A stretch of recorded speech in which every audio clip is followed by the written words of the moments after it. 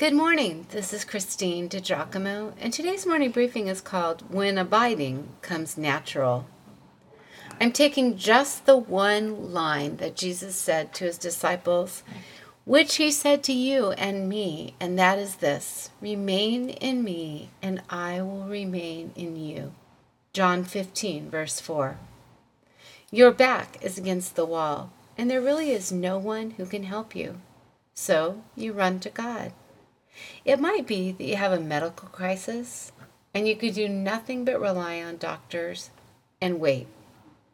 It's torturous, but you can run to God. You have been betrayed, your heart broken. You cannot even imagine waking up without the physical pain of your emotional hurt. Only one can heal. Only one can meet this need, so you run to God.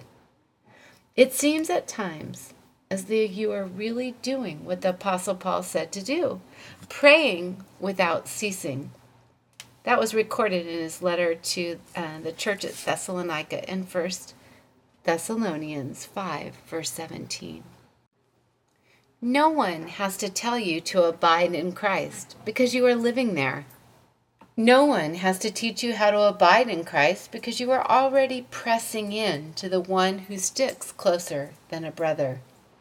And wonder of wonder, Jesus really does stick closer than a brother.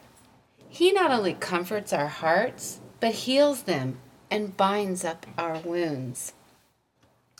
Yes, abiding seems to come natural to the believer who is in desperate times.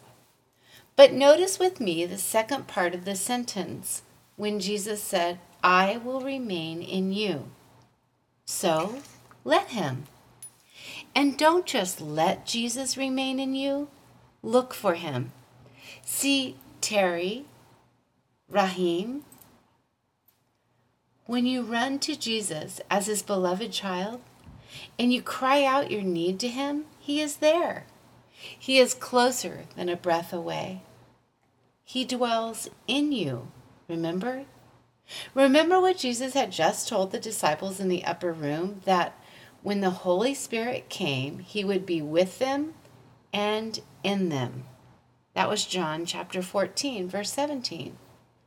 But friends, the Holy Spirit has come. So as a follower of Jesus Christ, he is with you and is in you. And he is also at work all around you. So look for him. Sometimes it is Jesus who comes to you through a word of inspiration spoken, which seems to be salve on your wounds. Sometimes he comes through the kindness of another.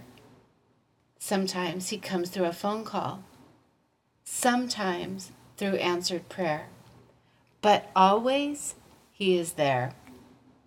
In your time of need, in a time of great stress or pain, run to him.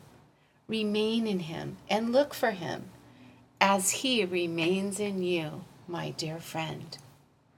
If you'd like to read this or look at the references that were cited, you can go to pastorwoman.com, click on Powerful Bible Teachings, Morning Briefings, and again the title is When Abiding Comes Natural.